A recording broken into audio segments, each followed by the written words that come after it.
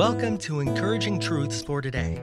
We're glad to bring you this message from First Baptist Church in Crockett, Texas. Now please join us as we learn to grow deeper in our relationship with God and each other. Back in the late 80s, when I was attending seminary in Kansas City, I had a very unique experience. I had become casually acquainted with the people that lived below us in the seminary housing, and they were from Colorado. When we were exchanging our stories together as a group there on campus, they asked the question, what made you come to Kansas City? And, I gave the answer. I really sensed the leading of the Holy Spirit to come here. They asked the person that lived below us, and he said they allowed dogs in the housing on campus. And I thought, well, that's kind of different. The longer I came to know him, I came to understand that he had a dog named Obadiah, and that Obadiah actually went to school with him all the way through school up in the mountains of Colorado. And that dog was like his best friend. One day, we casually greeted each other, and he turned around and said to me, "Hey, I think I want to be your friend." And I said, "Okay." And he said, "When would be a good time for me to interview you?" And I said, "Oh, interview me?" And he said, "Yes." And I said, well, I get out of class at this time. I could probably meet with you at this time. So we scheduled a time.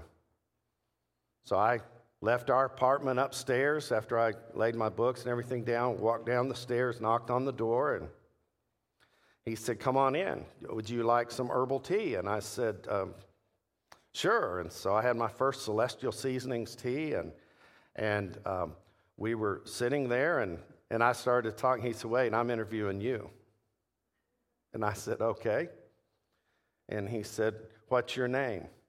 And I said, "You know my name." And he said, "No, your full name." And so I told him my full name, and we went from there.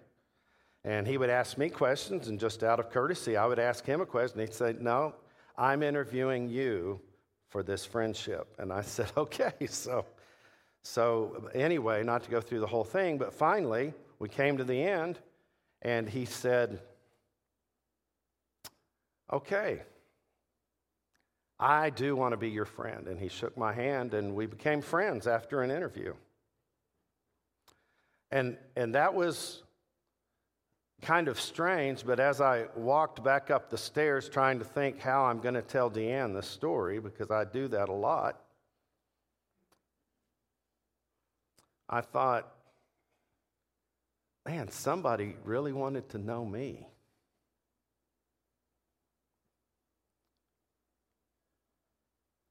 And something even greater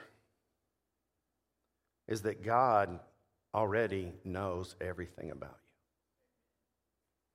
All the great stuff that people might compliment, all the yuck that you might hide.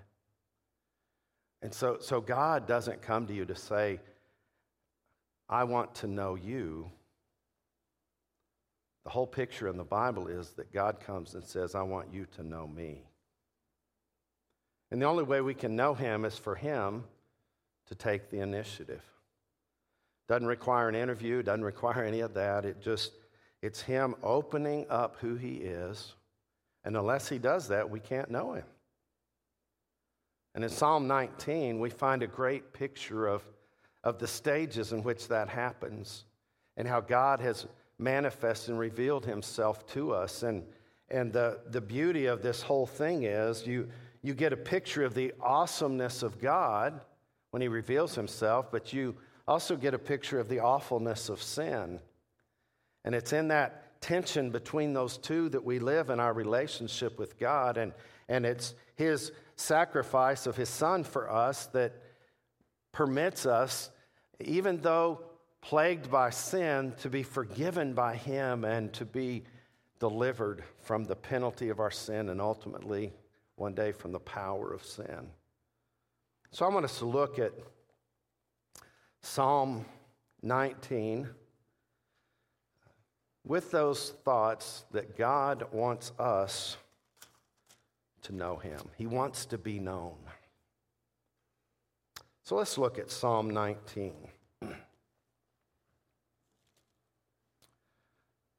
We'll begin in verse 1 of Psalm 19. The heavens declare the glory of God, and the firmament shows his handiwork. Day unto day utters speech, and night unto night reveals knowledge. There is no speech nor language where their voice is not heard. Their line or measuring line has gone through all the earth, and their words to the end of the world. In them he has set a tabernacle for the sun, which is like a bridegroom coming out of his chamber, and rejoices like a strong man to run its race. Its rising is from one end of heaven, and its circuit to the other end, and there is nothing hidden from its heat. The law of the Lord is perfect, converting the soul. The testimony of the Lord is sure, making wise the simple. The statutes of the Lord are right, rejoicing the heart. The commandment of the Lord is pure, enlightening the eyes. The fear of the Lord is clean, enduring forever. The judgments of the Lord are true and righteous altogether. More to be desired are they than gold, yes, than much fine gold. Sweeter also than honey and the honeycomb. Moreover, by them your servant is warned, and in keeping them there is great reward. Who can understand his errors? Cleanse me from secret faults. Keep back your servant also from presumptuous sins. Let them not have dominion over me. Then I shall be blameless, and I shall be innocent of great transgression. Let the words of my mouth and the meditation of my heart be acceptable in your sight, O Lord, my strength and my Redeemer. And Father, that is our prayer today as we hear your word, as I preach your word. May the words of my mouth and the meditation of our hearts and my heart be acceptable in your sight, O Lord, my strength and my Redeemer. And we pray this in Jesus' name. Amen. What a great picture of creation. Now, perhaps we've all had that experience where we're in a unique setting of scenery. And haven't you thought, I just feel close to God in this setting? Why would that be? Well, the scripture just told us. It is explaining and proclaiming that there is a creator. There is just this sense of his presence in his creation, and this sense of his handiwork, and all of the beauty of it points to him. But the reality is that's not full enough revelation to really know him. So I've heard people say through the years, well, I can worship God as well out on the lake as I do in the church. And I think, well, not if you fully understand God's revelation, because the very idea that general revelation can do for you what the special revelation of God's word can do is inaccurate, isn't it? And the very thought that you would choose the lake over worship calls into question what you're really worshiping. But here the psalmist begins by talking about that beautiful expression of God that he has put in creation.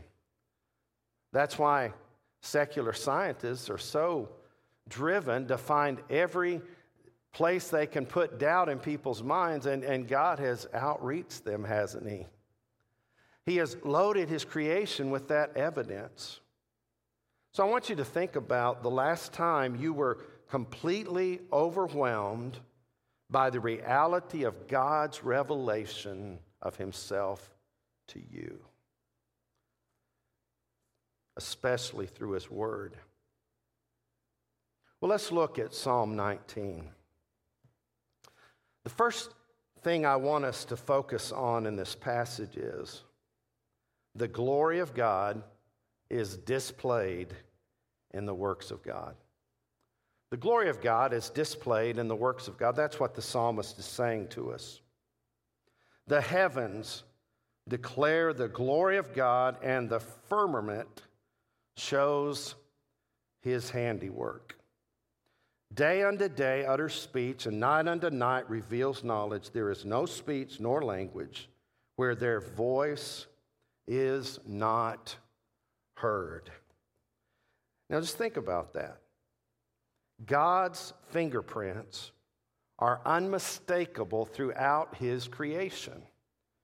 There is that thumbprint and that fingerprint on everything He has created, especially upon human beings, because we are created in the image of God. But here he's talking about just nature itself points to the fact of a creator, because God's fingerprints are all over it. Heard this last week that they were able to deliver a pizza into space. Big deal. God could speak a pizza into existence. He wouldn't have to have it delivered. He has that creative, majestic power. He said, "Let there be light," and there was light. Light travels at 186,000 miles per second, is that right? And it just wraps us up, and He spoke all of that into existence. Haven't you been in dark places before where you wish that you could say, "Let there be light," and there would have been light? And then you look at all that He's created, from the very majestic to the very minute things. His fingerprints are all over creation. And so here it says that it shows His handiwork, the very work of His hands. Now just think about this. Not only did He create it, but He sustained it.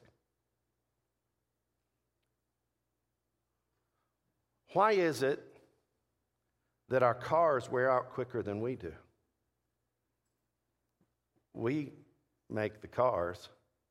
God created us to last for the days that He has allowed us, the days that He has designed for us. We are able to renew our strength and our energy. We are able to do so many things just because of God's creative and sustaining power in our lives. And then when you look at creation, just think about the spinning planets and the rate at which they spin and the rate at which they orbit, and how far the sun is from the earth. And if it was any closer, we couldn't stand the heat. If it was any further, we would freeze. But it's the exact distance arriving at each place at the exact time. It is all over creation shouting, "God made me." Then it says in verse 2 that it brings out perpetual praise. This glory of God is perpetually praised by His creation. Day unto day utters speech, and night unto night reveals knowledge. It doesn't matter where you are or when you're there, there's this perpetual praise that is being sung and shouted from creation. In the daytime, it might be the beauty of an open sky. It might be a mountaintop or whatever it might be. In the nighttime, it's the distant stars and the understanding that God flung them into space. Just all day and all night, every day, every night, there is that perpetual praise of the Creator, because the glory of God is displayed by the works of God. But then notice verse 3. There is no speech nor language where their voice is not heard. Yesterday, we were challenged to be a part of Vision 2025, and that is to continue to spread the gospel to every language group, every people group in their heart language, and to see them come to Christ.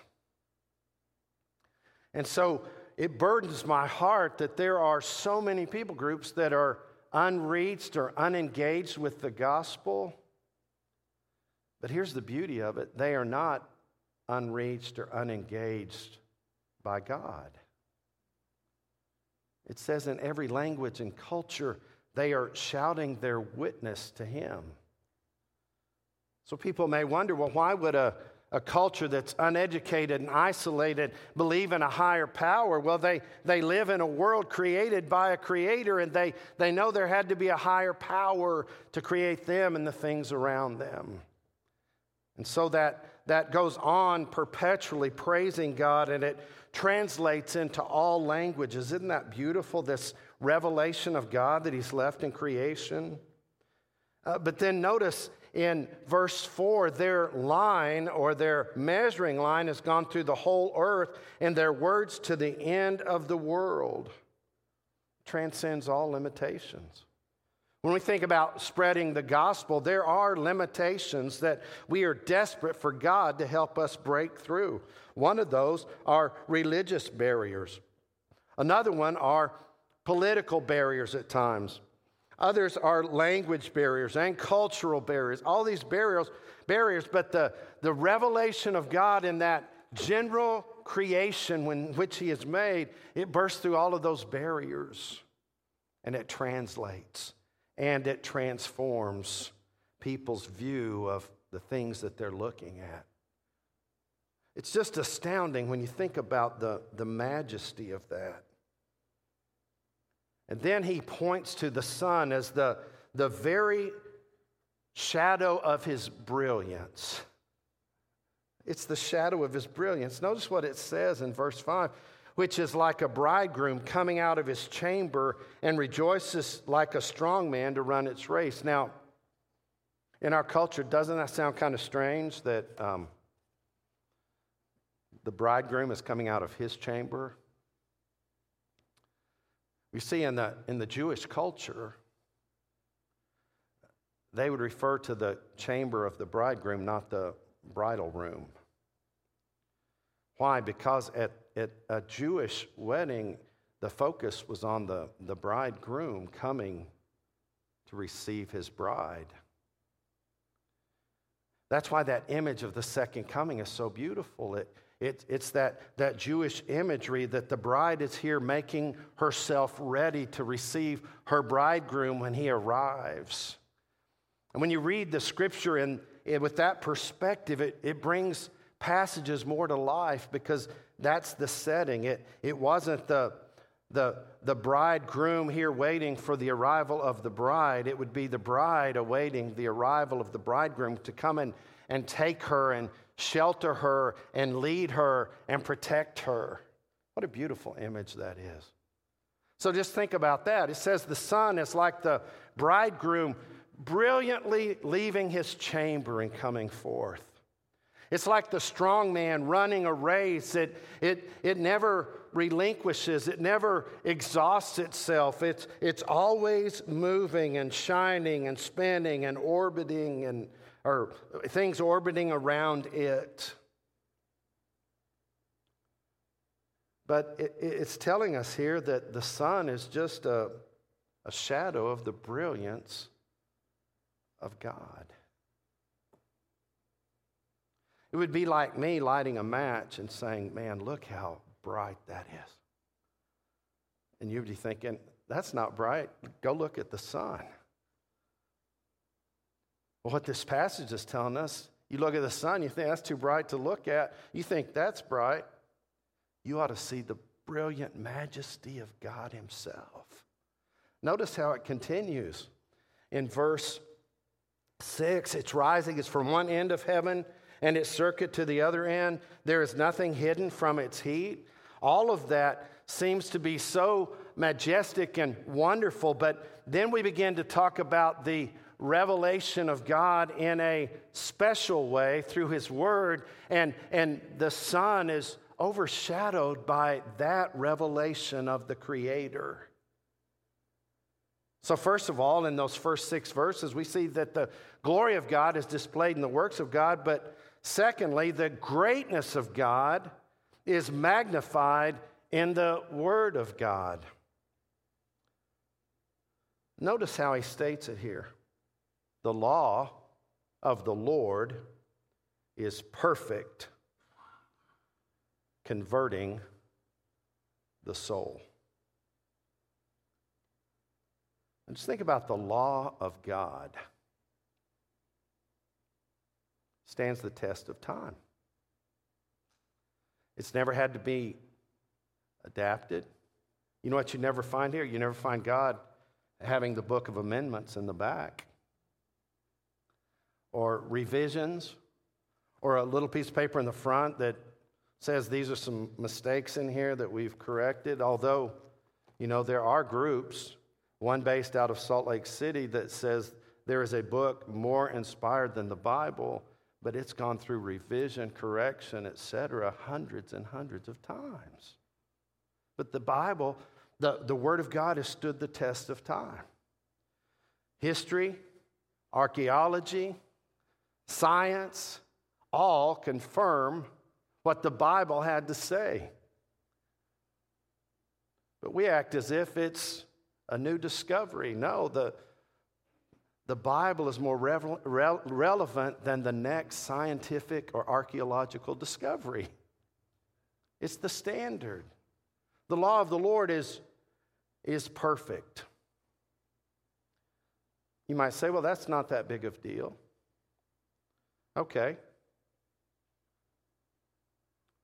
Is the law to wear masks perfect? We'd be divided on that, wouldn't we? The world is divided on that right now. Mask or no mask? Do we mandate it or not mandate it? Well, as a church, we're going to take precautions as necessary. We're going to do what we're required to do, but that's one of those shifting and changing laws or requirements or mandates, all of that. But you think about the unshifting, unchanging Word of God. The law stands. And not only are we capable as human beings of breaking the law, but the law actually breaks us because we cannot keep it. We cannot live up to it. It is perfect and we are not. So what a picture that is of God's special revelation through His Word. It's perfect, converting the soul. What that's talking about is that the law is perfect, therefore it doesn't adapt to us or to circumstances. We are converted by the law. We are drawn to be that perfect expression that we find in the law. The reality is, apart from Christ, there is no keeping of that law that is pleasing to God, because only Christ was that sinless, perfect human being, God-man, who lived out the entire law without sin. So just think about the beauty of that, and it points not only to the perfection of the law, but the perfection of Jesus Christ, by whom all things were created, without whom nothing was created that has been created. He is the sustainer of all things, the Scripture tells us. And the law and creation point to all of that about Jesus. But then it goes on in verse 7, the testimony of the Lord is sure, making wise the simple. The testimony of the law is sure. It's certain. Now, this probably wouldn't happen in Crockett, but there are places you might hear something in the community and you might think, are you sure about that? Well, yeah, I'm sure because so-and-so told me and so-and-so told them, and they heard that so-and-so said this, and well, they're just a bunch of so-and-sos, right? They don't know anything. Because as it's passed around, it's not sure, it's not certain. How many things have we heard that were not true or certain? But the Bible tells us when God gives a testimony, it's sure. If he makes a promise, it's as good as already kept. If he gives a prophecy, it's just as good as already fulfilled. The law of the Lord is perfect, converting the soul. The testimony of the Lord is sure, making wise the simple. Haven't you seen that? Someone who may struggle in our educational system, someone who does not have degrees after their name, which those degrees do not make you anything special. But the reality is, even without all of that, someone with learning disabilities can pick up the Word of God and gain wisdom from it and become just as wise as anyone else at times. Because the testimony of the Lord is sure, making wise the simple. And the reality is we all fall into that category. We are all simpletons in the sight of a holy, all-knowing, almighty God. Then you move on, and it keeps moving. The statutes of the Lord are right, rejoicing the heart. The statutes of the Lord are right, rejoicing the heart. You know, one of my goals as a dad was to be a good example. Isn't that what all of you guys want as Christian dads? You want to be a good example.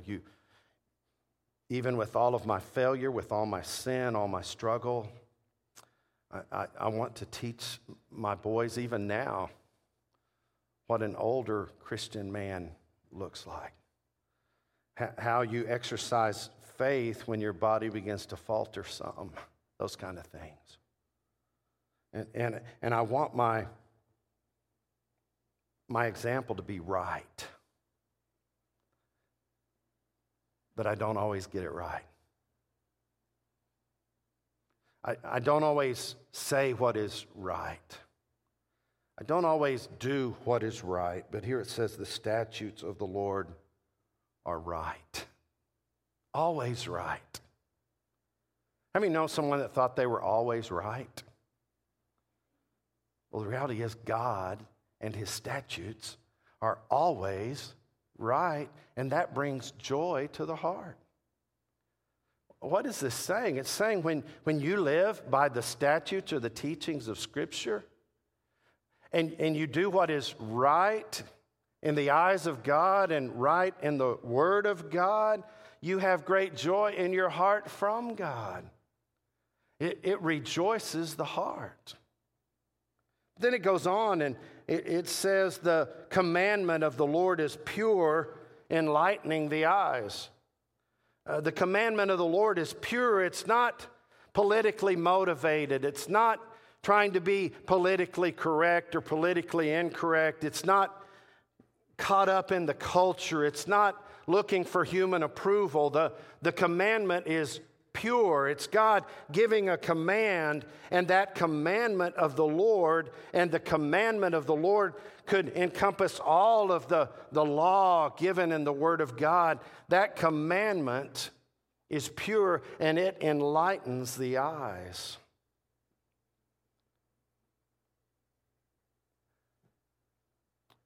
I've had conversations with my sons that say, you know, I never understood why you did this or why you wanted us not to do that or to do this, but now as a dad, I get it. Haven't you seen that with God? The longer you live and the more obedient you become to Him, and you look at what happens in lives that are wrecked and ruined by disobedience and defiance of God, and you find yourself grateful to God because He has enlightened your eyes to see the goodness of His commands, because His commands are pure. But then it says, the fear of the Lord is clean, enduring forever. The fear is like a resulting perspective of having a healthy view of the law and the commands of God. And it brings a great depth of reverence and fear under his searchlight. Because you see the untainted purity of his commandments and the purity of his law, then that searchlight into our hearts shows us the tainted impurities that are there. It becomes clear. We stand in awe and fear.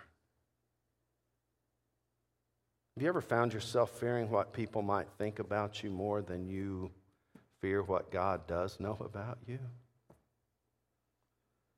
Not that you run afraid, but you have this reverence and awe and fear that you're not an exception. Your life could unravel with disobedience in any season of your life. And then it says the judgments of the Lord are true and righteous altogether. The verdicts of God are never falsely made. When you are condemned under the law of God, it's not a false condemnation. You have been condemned. The judgments of God are true and righteous altogether. And it says that because of that, because his word is permanent and perpetually pure and powerful, his word is desperately desirable above all the cravings of our flesh. Notice the picture there. More to be desired are they than gold, yes, than much fine gold. Years ago, the wealthiest person in the world had the last name of Rockefeller. Someone asked him, how much money is enough? And he said, a little bit more. It just doesn't satisfy, does it? But the Word of God is satisfactory for us. It satisfies us. And we could have all the wealth of the world, but Jesus said, what does it profit a man if he gains the whole world and loses his own soul? Now that's an exaggeration of impossibility. There's no way any one person could gain all the world. But Jesus was exaggerating there for a point, saying even if a person could, that would still be nothing compared to the price of your soul. What if I asked you, could I buy one of your eyes? You have beautiful eyes, and I just think that would be cool to have one of your eyes. You're not going to sell me an eye. That's valuable to you. Well, your soul is even more valuable because that inner part of you is that which lasts forever. And so we should cherish that and treasure it. And the Word of God should be something that we treasure and value because it transcends even our physical life here. It stands forever. It's more to be desired than gold, yea, than much fine gold, and sweeter than honey, and the honey that's dripping in the comb. Any material, physical desires, cravings of the flesh, the Word of God satisfies to a greater extent any longing of our heart. And it is richly rewarding to all who obey it. Notice what it says in verse 11. Moreover, by them is your servant warned, and in keeping them there is great reward. Now, it doesn't say here, if you obey God and you live by the commands of His word as His child, you might receive a few dividends. No, it's saying there is great reward. It's already said it may not be financial because it's greater than that. It may not be the abundance of things because it's greater than that.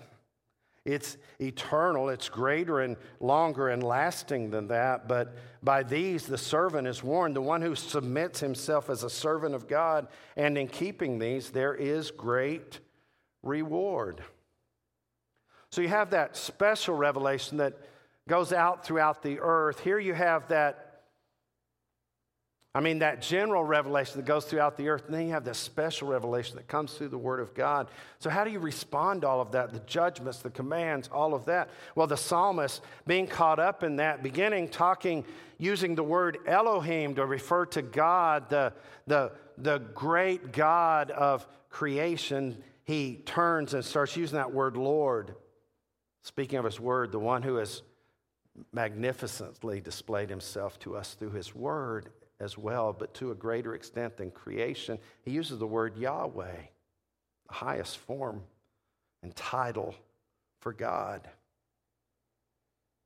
And so he moves into this next section to conclude the psalm. He's told us the glory of God is displayed in the works of God. The greatness of God is magnified in the word of God. But now he's going to tell us the grace of God is experienced in the ways of God. The grace of God is experienced in the ways of God. Who can understand his errors? He's talked about the necessity that we are desperately dependent upon to know what is right, what is wrong, what is pure, impure, what is holy and unholy. He's talked about that special revelation. And then he turns and he begins to talk about himself and about the human condition. He says, who can understand his errors? You see, every day there are sins that we commit that we don't recognize and sometimes are not even aware of. Like living without acknowledging God in situations. Living with an unthankful heart, and sometimes we get used to living like that. We become the kind of person that can light up a room by leaving it because we live with this negative perspective, not gracious and grateful for the things of God. And so here's the picture. He says, who can understand his errors, those unintentional sins, those things about him that are not right, because we have this propensity to compare ourselves to others, and we say, well, compared to them, I'm right. But the reality is, compared to him, there are so many errors that I cannot even begin to comprehend about myself. One commentator says this, arithmetic, I'm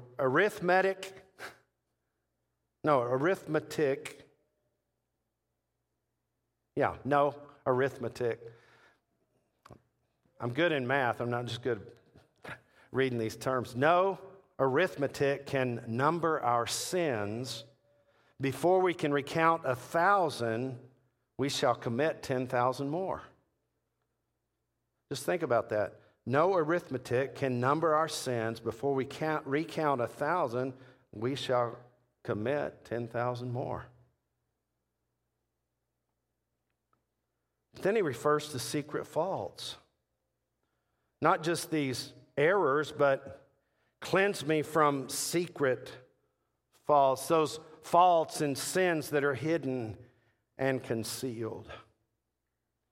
You know what Satan's really good at? Bringing sin close to us to where we think we can hide it and conceal it.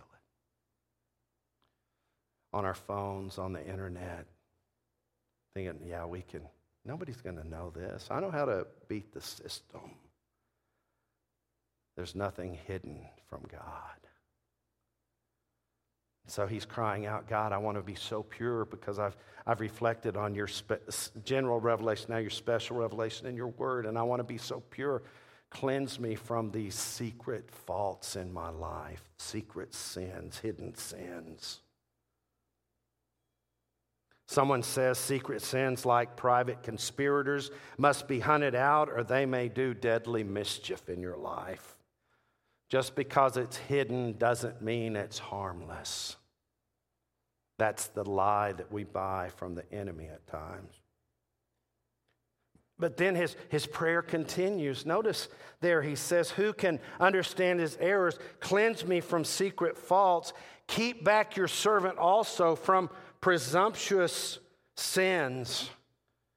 That means, the word presumptuous means one who is arrogant or proud. one who willfully commits sins or flagrantly disobeys God. Keep me back from those presumptuous sins. You know something that just nauseates me to hear? You hear people say, me and the man upstairs have an understanding. Everybody's got their sin, this one's mine. God doesn't say in his word, hey, come pick your sin, pick it closely and carefully because that's going to be your one sin for the rest of your life. It doesn't say that at all, does it? That nauseates me to hear that kind of stuff. First of all, to refer to him as the man upstairs, he is not a man. He's not just upstairs. He is beyond us, and he is the God of creation. But the other thing is, he doesn't have an understanding with us. He has made that understanding with us that we better understand what happens when we live disobedient and defiant to him. That's what the psalmist is talking about. Guard me from these presumptuous sins. Or, yeah, I can handle this. This is not a problem. This is no big deal. Tell that to the firefighters years ago up near Los Alamos, New Mexico, where they had a controlled burn that got out of control. It was so devastating and damaging. As far as sin is concerned, there is no such thing as a controlled burn. You do not have control of it. It has control of you, and it will destroy you. And to act arrogantly as if, well, this has destroyed other people, but I got it together. It's no big deal. It says, take care not to be proud, because then you will fall. That's the gist of what the scripture says. So those errors, faults, presumptuous sins, and then he says, God, if you'll do all of that and not let them have dominion over me, what he's saying is they're going to take charge of me if I don't give you complete charge of my life, and you can only you can protect me from the dominion of these sins. Then I shall be blameless, not morally perfect, but undeniably allegiant to God and his word. That's what that means. When I get it wrong, I immediately make it right. I have this desire to walk with God and to please him. So he says, then I will be blameless and I shall be innocent of great transgression, because sin never stays small, does it? It always grows and magnifies and stretches, and it's one step at a time until you look back and you wonder, how did I get from here to there? You did it one sin at a time, and it got bigger and it got worse and it got deeper and it got more painful and it got harder to overcome, and you've wrapped yourself in these chains and Satan has locked them together and you're captured and you need God to break that dominion. He says, help me avoid those great sins by taking care of these smaller hidden sins.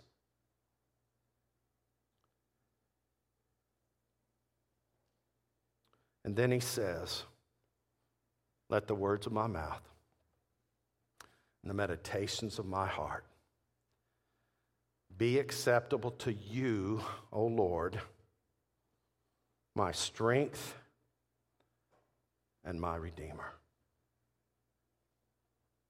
Let the words of my mouth and the meditations of my heart be acceptable to you, O Lord, my strength and my Redeemer. You know what he's saying? God, help me live this day as if you're the only one watching me. Let me live this day as if you're the only one available to talk to. Let me live this day as if you're the only one I have ever wanted to please, and may I grow to live that way totally.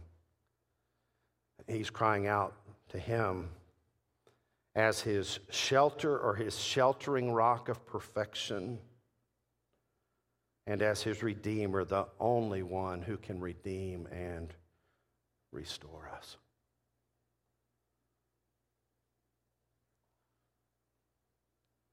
So the scripture says there is a general revelation of God. In Romans 1:20, it says this. Romans 1:20, it says,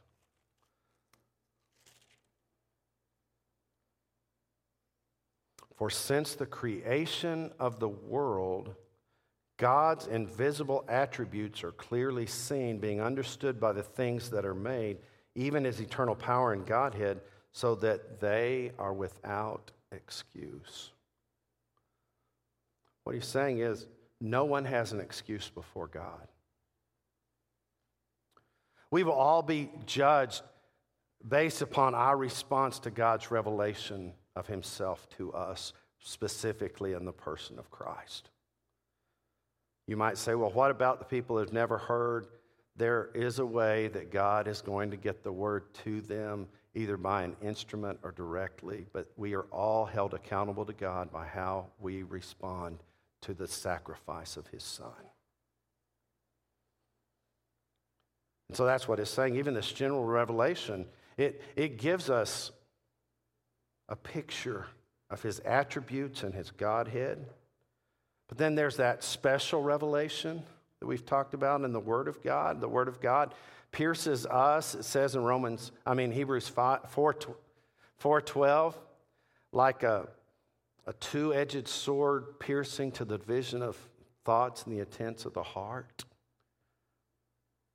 We're accountable to him based on the revelation of his word, that special revelation. But the ultimate revelation of God was fully revealed after the psalmist wrote Psalm 19. And that ultimate revelation of God is not just a general revelation of himself or even a special revelation of himself through his word, but the incarnational revelation of himself in the form of his Son. Here's what it says in Hebrews 1. God, who at various times and in different ways spoke in time past to the fathers by the prophets, has in these last days spoken to us by his Son, whom he has appointed heir of all things, through whom also he made the worlds, who being in the brightness of God's glory and the express image of his person, and upholding all things by the power of his word, when he had by himself purged or cleansed our sins, sat down at the right hand of the majesty on high. Isn't that a beautiful picture? And when you come to understand that God has said, I want to know you in creation. He said, I want to know you through his word, but ultimately I want to know you through my Son.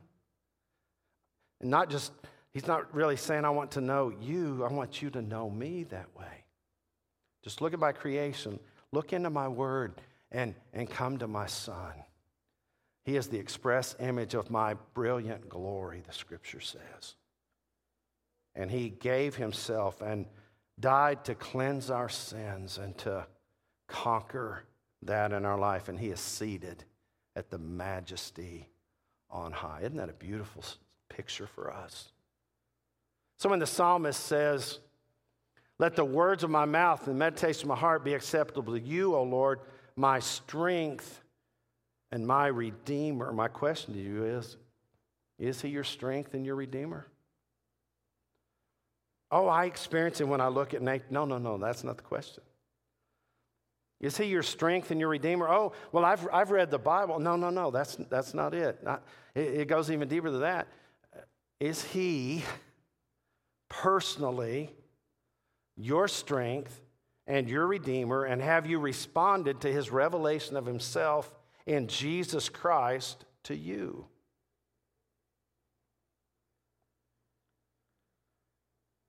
You see, in that seminary apartment, Michael said, okay, I want to be your friend. What if I said, this is weird, I think I'm going to bow out? How many untold people have done that with the revelation of God to them?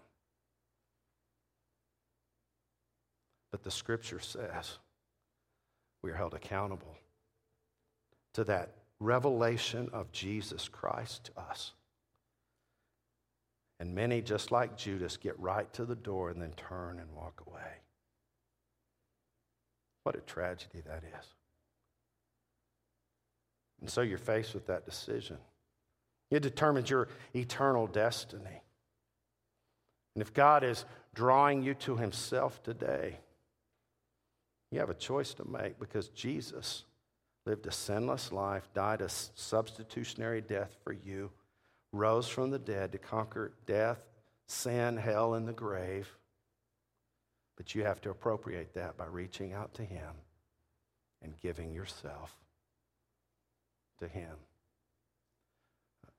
The Bible words for that are to repent and believe. It all happens where you turn and you believe in him. And you say, I want to know you.